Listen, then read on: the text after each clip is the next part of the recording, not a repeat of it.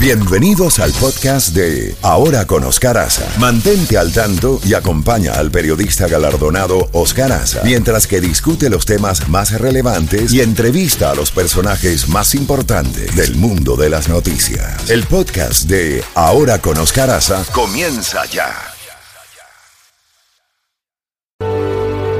7:39, ya está Jacobo. Z92, en Ahora con Oscar Haza, contacto directo con Jacobo Goldstein. Jacobo, buenos días, adelante.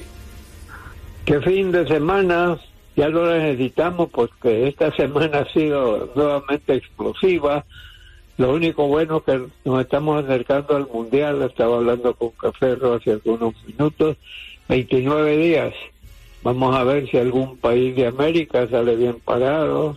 Vamos a ver si Brasil, Argentina, bueno, Costa Rica, espero que haga un buen papel, pero no creo que tiene material de ganar la Copa Mundo.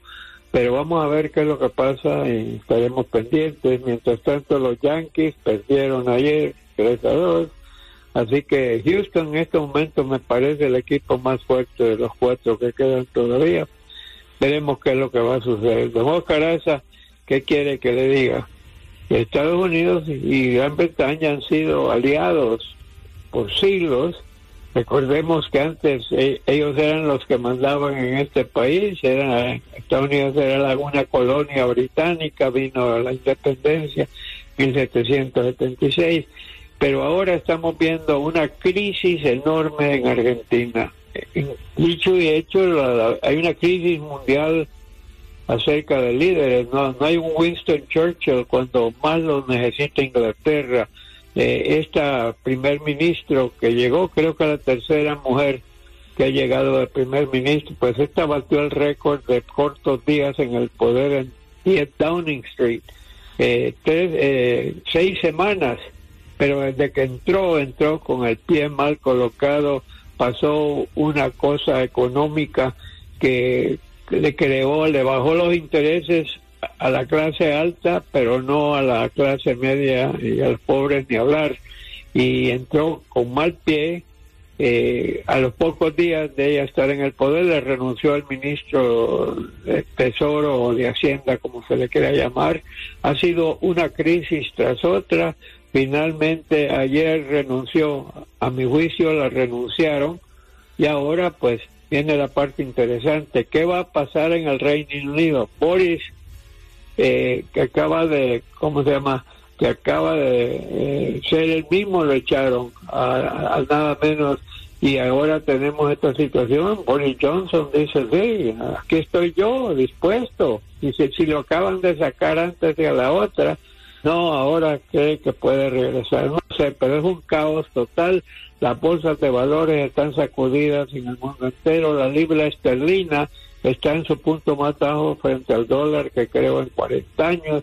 Así que, ¿quién sale bien parado con todo esto? Alguien como Vladimir Putin, porque se está viendo que en Europa hay divisiones y lo de Inglaterra simplemente le agrega más sangre al cadáver. Así que veremos qué pasa, Oscar.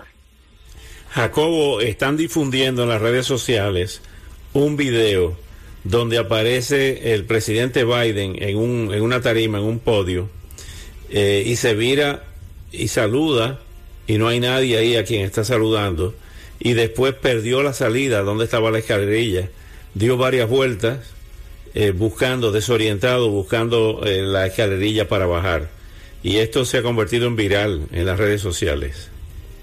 Sí, porque hay mucha gente que alega que ya le está dando Alzheimer, que ya no está en todos sus cabales. Pero yo lo he visto cuando está hablando sin estar leyendo algo, y yo creo que se confunde. Yo creo que está confundido más por lo que está pasando que por lo que pasó en esa cosa que no encontraba a la puerta, o saludó, porque son lugares donde tú no estás acostumbrado. Quizás giró y se dio cuenta que ahí no había nadie.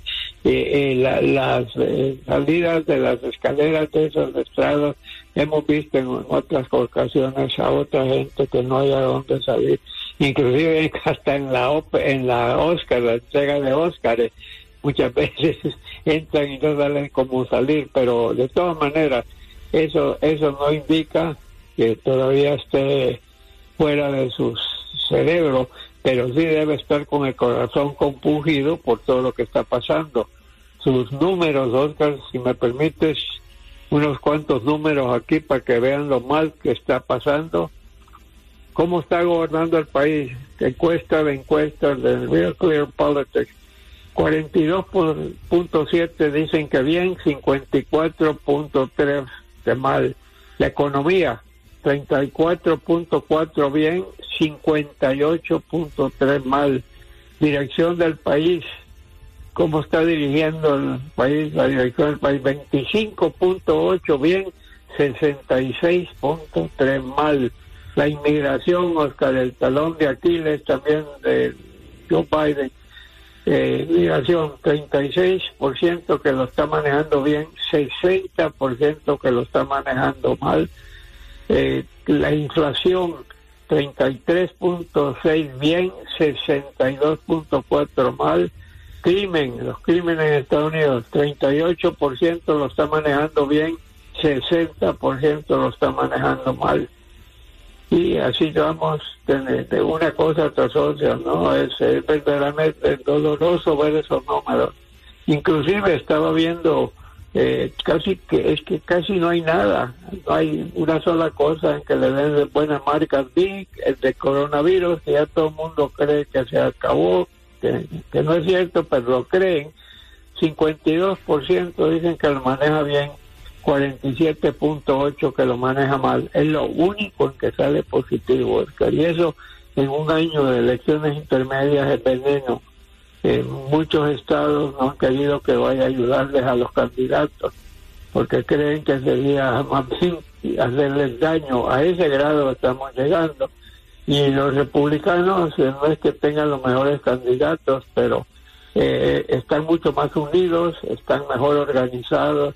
Estaba viendo, por ejemplo, aquí en la Florida, el gobernador que tiene tantas posibilidades de ser el candidato presidencial si Donald Trump no se lanza, o quizás aún si se lance, porque creo que sigue siendo muy bien considerado por el resto del Partido Republicano. Él está haciendo una campaña, debo admitir, de punto de vista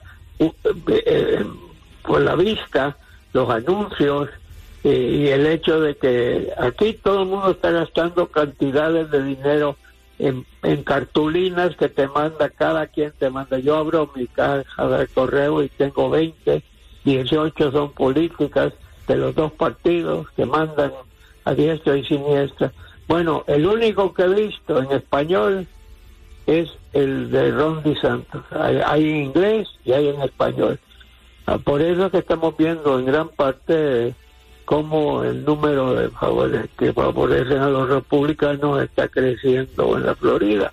Así que así están las cosas. Vamos a ver qué va a suceder.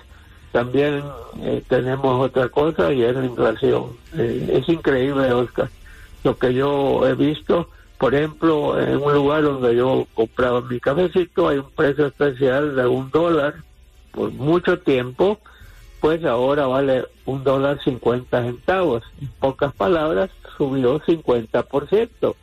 En otras cosas he visto subidas de 40%, 30%.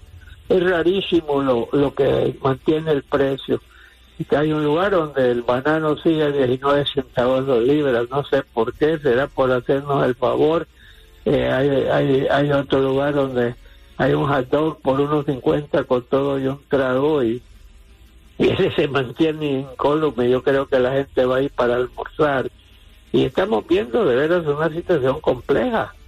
Y todo lo que suceda el 8 de noviembre, que está a la vuelta de la esquina, que son 20 días que nos faltan, 19, eso puede cambiar el esquema político de Estados Unidos. Si los republicanos capturan las dos cámaras, el gobierno de Joe Biden va a sufrir los 2 meses y un mes que le quede de gobierno. 2 años. 2 años, perdón. 2 años, sí. Las elecciones son en noviembre del 2024.